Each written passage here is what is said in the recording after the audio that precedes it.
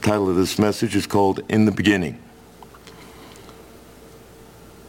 It was a very short New Covenant portion, but it was one of those portions that affected my life dramatically, and that's why I chose it for this.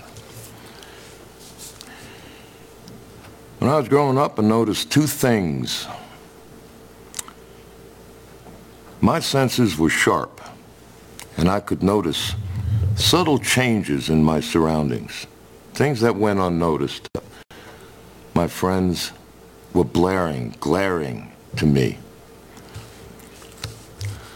But I also had an awareness of something else, something my natural senses could not understand, a sense that there was something else just beyond what I could perceive through these natural senses.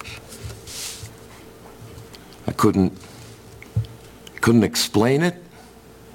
It was just this visceral knowledge.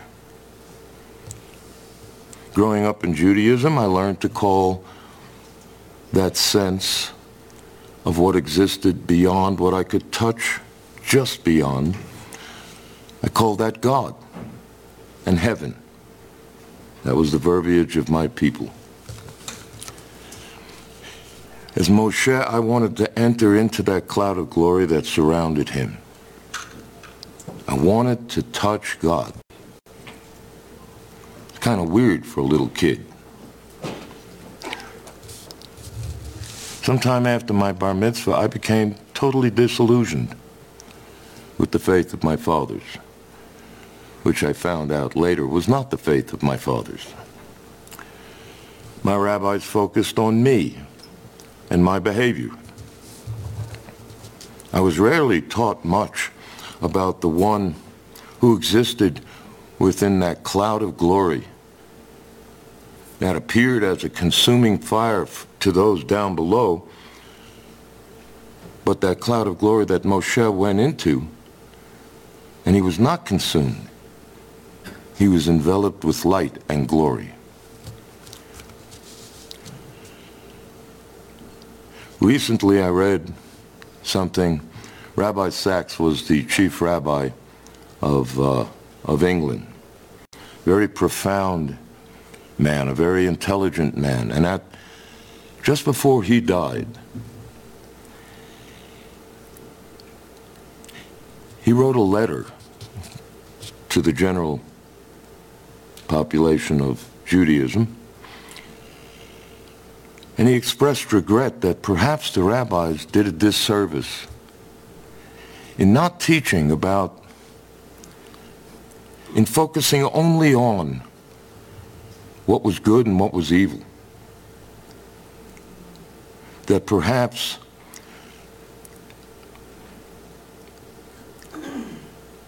the message that we brought did not emphasize the glory of the one we follow enough.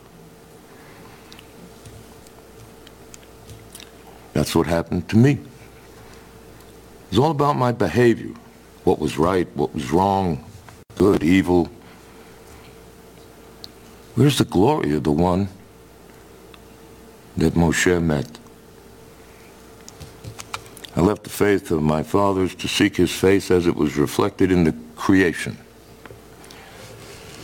But seeing that reflected glory only served to whet my appetite. I wanted to see the one who was being reflected, not just a reflection. An encounter with Yeshua changed everything. And for over 50 years now, I have searched for God in his word. That focus has completely consumed my life for the last 40 years. And today, it is the only respite from the storm that I seek. You know, recently, maybe less than a decade ago, I had plans. I'm going to do this, I'm going to do that, this is what I need to prepare for here and do that. And I have completely cast my gaze off of this and put them somewhere else. And I'm finding myself sheltered from that storm. It's still there. I just don't think about it. And it's become now something I don't even care about.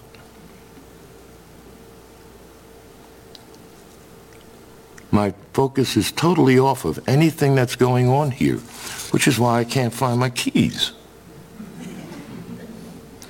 And I can't find my car when I go into the store and come back out. It's relatively easy with my truck because my truck has a horn, a real horn. The Subaru sounds like the Roadrunner. Beep, beep.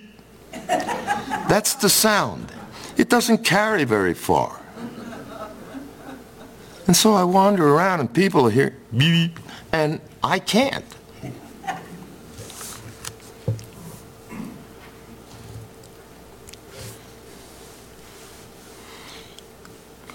When I first touched Yeshua, or maybe better, when he first touched me, I returned to all that I knew. And I began to study the Torah again. And I sought to conform my behavior to what the Torah said was good and avoid what the Torah said was evil. But again, that search left me once again, as it did in my youth, unsatisfied. As my knowledge increased, so did my sorrows. All my striving to live holy failed to recreate the image and likeness of the one who first created me.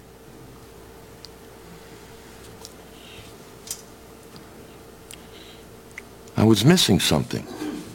The focus of my search, what I was looking for, was wrong. I came to the knowledge that all my work and striving was essentially focused on me engineering a process by which I could return back to God. And that realization left me hopeless. For I began to realize I had the power to wander from God's presence in Gan Eden. But I didn't have the power to go back. I was barred by fierce creatures with flaming swords. And they frustrated every attempt for me to return. And that frustration led me to look where the light was better. Now I was looking in darkness. Step into the light and look. The light's better. Derech Chaim, the path of life, was not found in the wisdom of the knowledge of good and evil. That did not illuminate the path.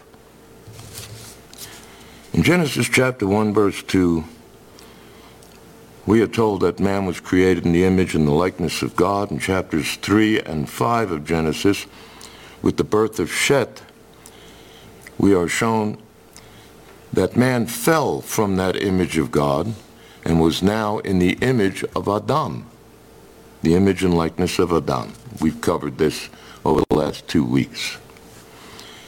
The new covenant reveals the one who will restore that image. God has already created a path and engineered a means by which I can make Shuvah, return to him.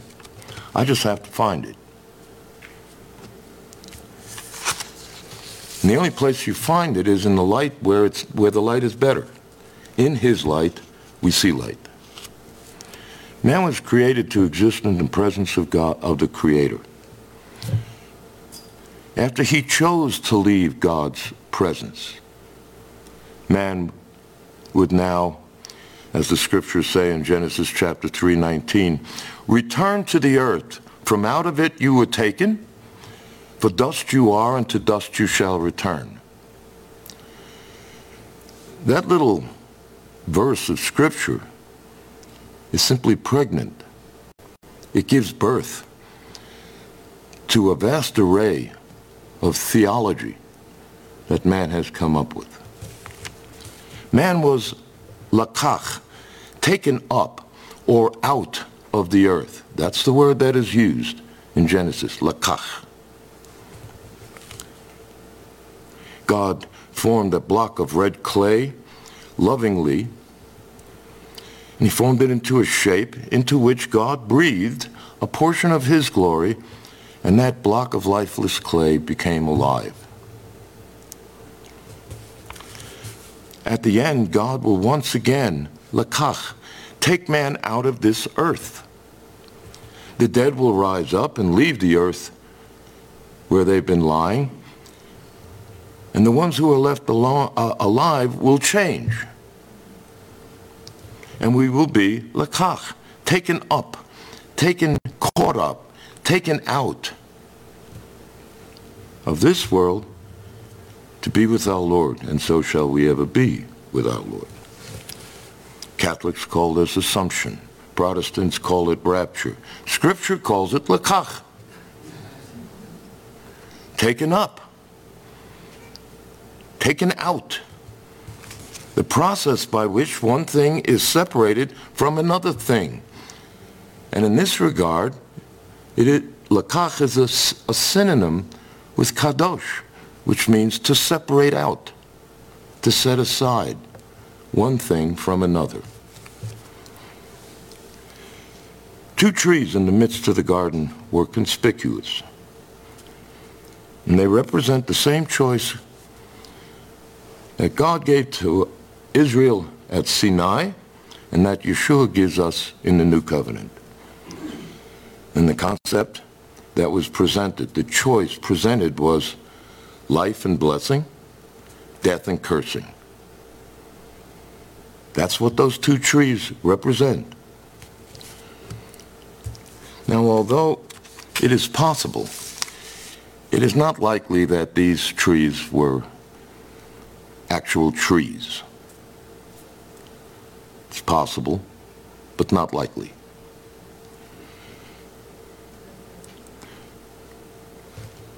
Trees, in general, and the tree of life specifically, are often used metaphorically in Scripture, as is the fruit of those trees. In fact, we're told we are known by our fruit. I don't have pears growing off of me. It's a metaphor used to describe the things I do. What I am known for is the words I speak and the things that I do. The fruit of the tree of life gave us access to eternal life. The fruit of the tree of the knowledge of good and evil resulted in death and sorrow, work, and hopelessness. Man abandoned life in the presence of God for knowledge of good and evil. Certainly, the knowledge of good and evil is not bad in a certain context. Here was the difference, the antithesis of the tree of life. Interesting. God's first act of grace, as I now understand it, was denying man access to the tree of life after he ate of the tree of the knowledge of good and evil. He did not wish man to live in that diminished condition for eternity.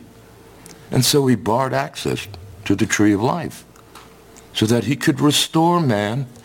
And then, as we read in Revelation 22, the tree of life grows on the banks of the river of life that flows from the throne of God. That's one person. To me, these things are sublime. I sit there when I think of these things and I come undone.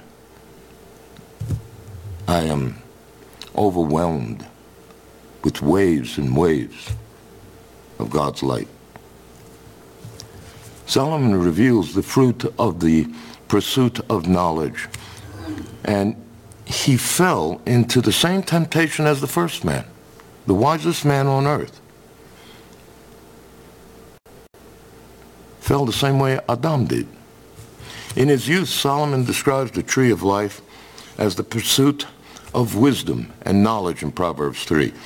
In a context, he's talking about wisdom. Darchea Darchei noam v'chol netivotea shalom. Eitz chayim hi, the tree of life. L'machazakim ba, v'tomechea me'ushar. Her ways, wisdom, are ways of pleasantness, and all our paths are peace. She, wisdom, is a tree of life to those who take hold of it, and happy are those who support it. That's his first statement as a younger man. He then goes on to identify the three pillars by which the creation came forth, and the three pillars that continue to sustain, moment by moment, this creation.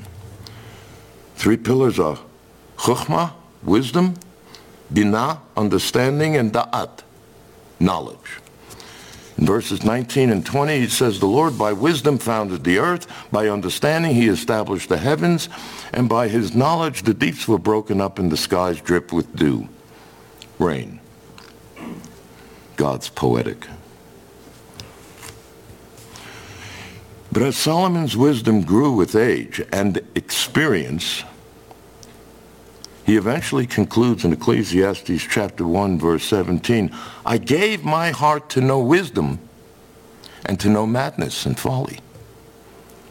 I perceived that this is a troubled wind, an unsettling wind, a wind that, not like Ruach HaKodesh, a holy wind that quickens my soul. This is a wind that brings trouble, vexation to my soul. This, I gave my heart to pursue wisdom. For in much wisdom is much grief, and he that increases knowledge increases sorrow. Now some see that as a contradiction. Solomon contradicting what he thought as a young man, now he's old. It was not. Solomon doesn't say, it was not wisdom that produced madness in Solomon. And it was not knowledge that produced sorrow. It was the pursuit of wisdom. And the pursuit, it's like money is often taken out of, Yeshua's statements on money are taken out of context. Money is the root of all evil. Incorrect. You do err not knowing the scriptures. The love of, without that prepositional phrase, anybody who has money has now planted his roots in evil. Untrue.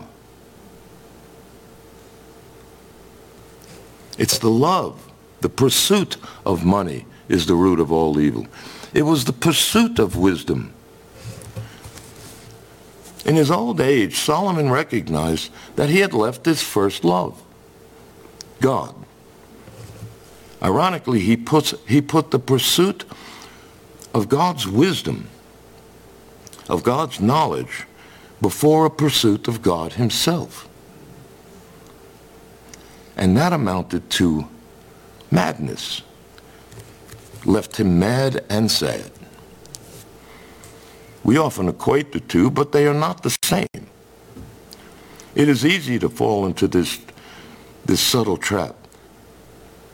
So many in ministry have. I have. It is easy to fall into it. Pastors focus on what God has entrusted them to do and sacrifice their alone time with God. They spend less time with God and more time doing what they think God is telling them to do. Without the alone time, you really don't know what God wants you to do.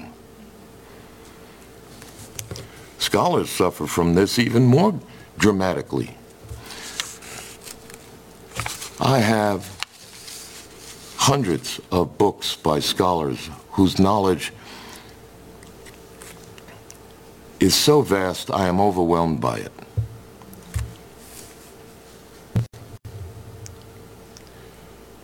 When they speak, they're drawing from the Tanakh and from the Brit Hadashah and from the writings of the rabbis and the fathers, and their wisdom their knowledge is profound. But that knowledge that knowledge about God doesn't always lead them to meet the one they study about. And I always pondered this. How can you know so much about God's Word and deny the existence of God? And perhaps my favorite scholar, David Flusser, a professor in Israel, in an interview, he was asked about this vast knowledge, and he was discussing the Messiah myth in Judaism, and emphasis on myth. And when he was queried about it, he said, well, scholars study what other people believe. And that short little sentence brought me an understanding of why or how you can have this vast amount of knowledge and not know the one that you've studied about. The desire of my neshama, that breath of God that was breathed into me, is to behold the face of God. Psalm 24, Psalm 27. You said, Lord, seek your face. Your face, Lord, I will seek. This is the generation that seeks the face of God, even Jacob. It's not just physical needs that Yeshua speaks of when he says, seek ye first the kingdom of God and his righteousness, and all these things will be given to you. Adam abandoned the tree of life, the presence of God, for the tree of knowledge, and specifically the knowledge of good and evil. A knowledge of good and evil does not reveal God. Only man's inability to seek to do good, and his inability to refrain from doing evil. The acquisition of knowledge, and more specifically, good and evil, produces great sadness in man. Solomon learned this as Adam before him. The tree of life was the dwelling presence of the glory and light of God in that garden. Man had free access to that. Adam had what I want. Come into the fullness of God's presence. And that light sustained the life of Adam. I brought this up 2 or 3 times over the last couple of weeks. Proverbs chapter 20, verse 27 describes and defines man. Ner Adonai nishmat Adam. The light of God is the neshama, his divine breath of man. This is why I refer to my soul, my neshama, as a luminescent vapor. It is a breath of light, which in Scripture is synonymous with life. God's glory invigorates that portion of God's light that dwells in me. It's what gives me life. John describes it this way in John chapter 1, verse 4. In him was life, and the life was the light of man. The story of Yeshua's interaction with Mary and Martha opened my eyes to the path that leads back to God. Short, but one of the most powerful verses of Scripture for me. When Yeshua arrived at their home, Mary immediately sits at his feet, listening to Yeshua's words and learning from him. Martha is distracted from the Lord, as the Scriptures say, being busy making preparations, fixing stuff up. You know, the Lord's coming over. You want to clean the house, you want to make a few sandwiches, whatever. One woman looked up. The other woman's gaze was to what was around her and down.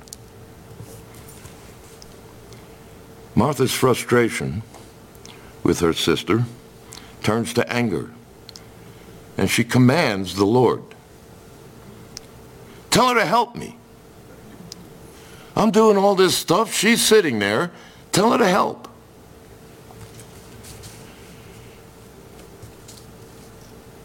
The scriptures describe Yeshua's words. And he doubles up on the name. So I can just see him sitting there, "Martha, Martha." You know, you just see him. You are worried and bothered about so many things. But only one thing is necessary. But Mary has chosen the choice part, and it will not be taken from her.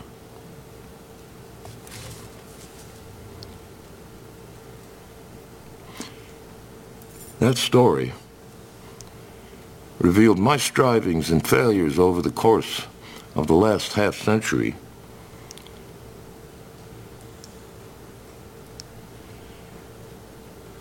Perhaps my mother should have named me Martha.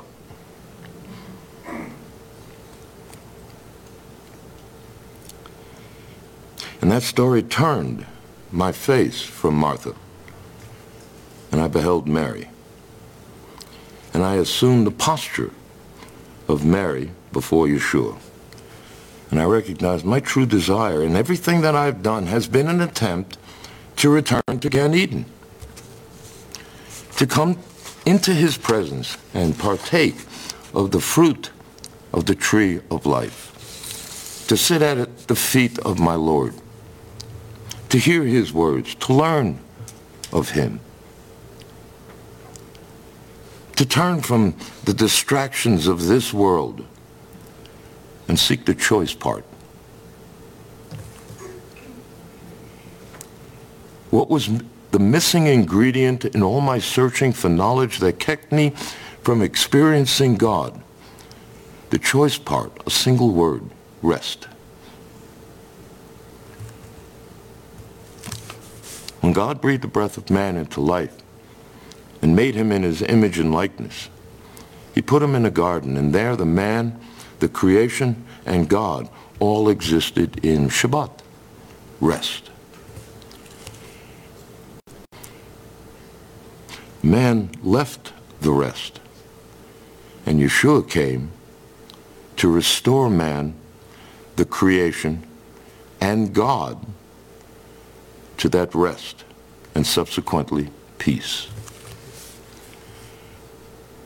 What are Yeshua's words? "Come to me, all of you who labor and who are heavy laden, and I will give you Shabbat," rest.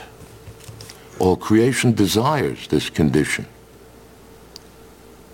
for it was cursed, not for its own sake, but for the sake of the man. At the end of my time in Idaho, I heard God calling me into ministry. I sat with my old pastor, and who I had come to call friend, and he said something along the lines of, I can't remember it verbatim, but something along the lines of, "Well, I guess I knew that before you." And he ordained me. And then he sent me out. Wow, I thought we were friends. But that call didn't change me. I didn't rest in God's call. I was immediately distracted by the cares and the burdens of this life. It happens to everyone. We hear God's call, and immediately the serpent of old comes to us and distracts us. And I thought to me, I still have to make a living. I remained in construction. I reasoned, if I don't provide for my family, I'm worse than the infidel, the unbeliever. I took my cue from Paul and his tent-making skills. Then I was injured, and I could no longer make tents and looked for other ways to make a living. What a journey that was. And my frustration grew, as did my anger. I was not pleasant to be around. My first wife of blessed memory asked me a profound question one day after she was particularly frustrated with her husband. She looked at me in that face that all women make and that all men know. What do you want to be when you grow up? Those words, verbatim. And that question made me set aside seeking after what I would eat and how I would be clothed and where I would live. I sat down at the feet of Yeshua and heard his words, "Seek ye first the kingdom of God, and all these things will be added unto you." And I answered her, "I think God wants me to be a pastor." And she said, "Well, then do it." And that's why I'm here. If it wasn't for God speaking through that woman, you might have a pastor named Joe, Ralph, whatever. Wouldn't be Bert. With those words, I began to return to the rest of Gan Eden, and I began to set aside my strivings, and I found where that place God was hiding lo those many years.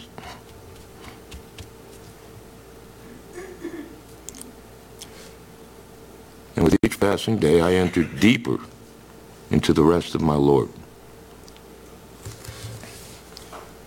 The course of this world was set the moment Adam turned from the tree of life and turned to the knowledge of good and evil. When I get back from Tennessee, we're going to delve into that more. And that course cannot be changed by any power that man possesses. I remember when I first heard about kingdom theology, and some of my good friends had fallen into it. Well, if we will go out and evangelize Arabs, we can stop what God says is coming. And I remember thinking to myself, the profound silliness of that. The hubris. My actions are going to stop the will of God from coming about as it is written in the scriptures? It's kingdom theology. This is just a small variation. It's very specific Arabs. And it's basically kingdom theology. We conquer this world in the name of Yeshua, and then we present it to him, and that causes him to return and take it from us. We can't deliver the mail on time.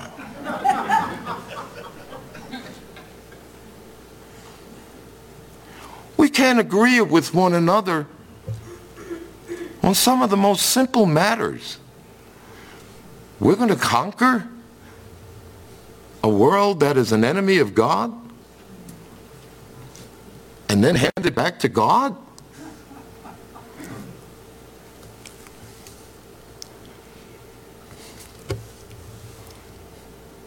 Folly, madness, a distraction.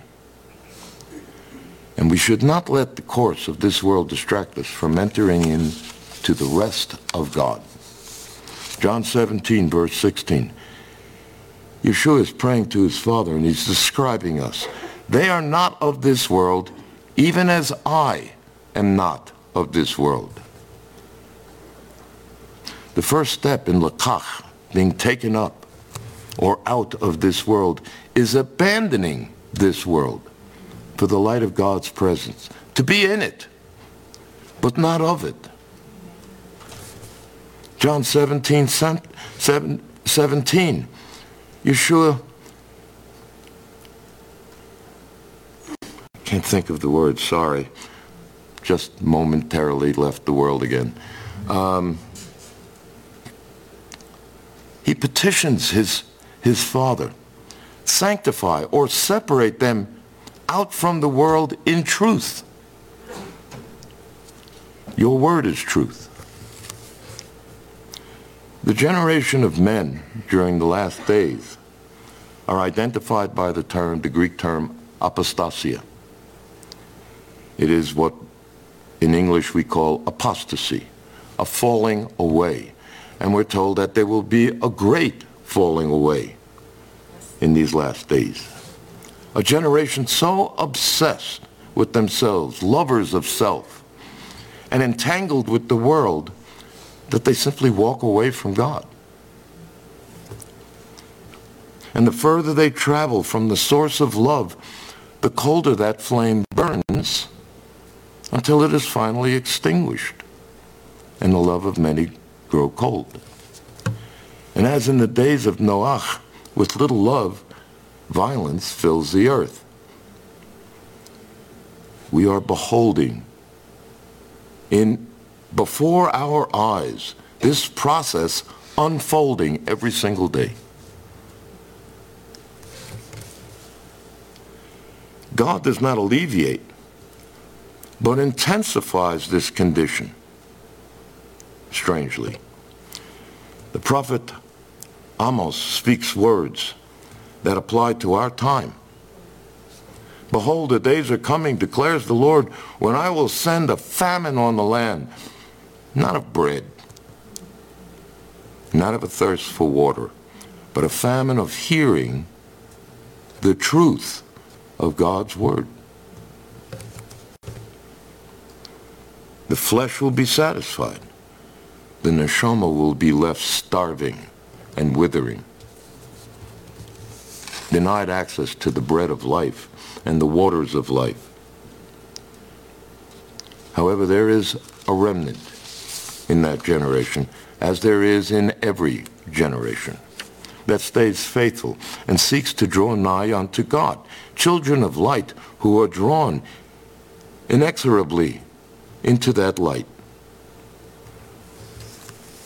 Psalm 24, verse 6.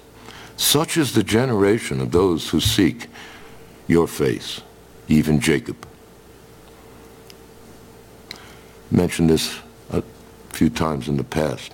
Each one of the fathers is given purview over certain aspects of our relationship with God. Abraham, father of faith. Yitzchak was the father of those who enter into rest, who meditate and try to hear God's voice. He sat in the field meditating to hear God on the woman that he was bringing her, so that he would recognize the woman that God was bringing to him through the servant of Abraham. Jacob is the father of all those who seek to behold the face of God. That's what David is talking about. This is an ancient understanding of my people, eons old. The choice in our time is the same as it has always been. Life, blessing, death, cursing.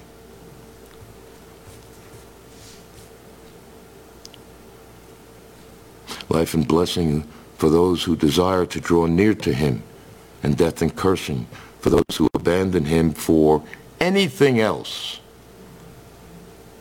including even knowledge. The world is rapidly leaving their faith in God. America is now under 50% of those who call themselves Christians. England has followed suit. Other nations will fall. We are in the midst of the great apostasia. We are watching it unfold moment by moment. And their love is becoming cold. Whatever the reasons they leave, that's not relevant. It's the leaving that's relevant. Swim against this tide. It is harder in this life. Seek his face, and you will find him. That's his promise.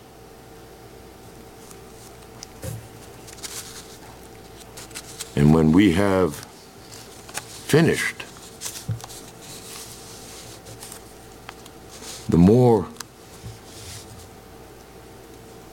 the closer we draw unto that face, the less relevant we are here. And one day, lekach, we're taken up, and we are no more in this world. Father, in Yeshua's name, we give praise, honor, and glory. I thank you for eyes to see the glory of the place we were, the glory of the one who will restore us to the place of glory that we shall be. I thank you for the love that you have shown, even from the beginning. When you prohibited us after the fall from living eternally in that condition and expressing your love in the person of our Messiah, our Lord and Savior.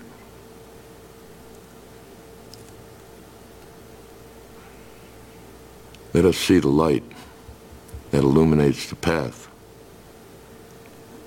Let us hear his whisper behind us on that path. This is the way. Walk in it. Lord, lead us back home. In Yeshua's name, amen.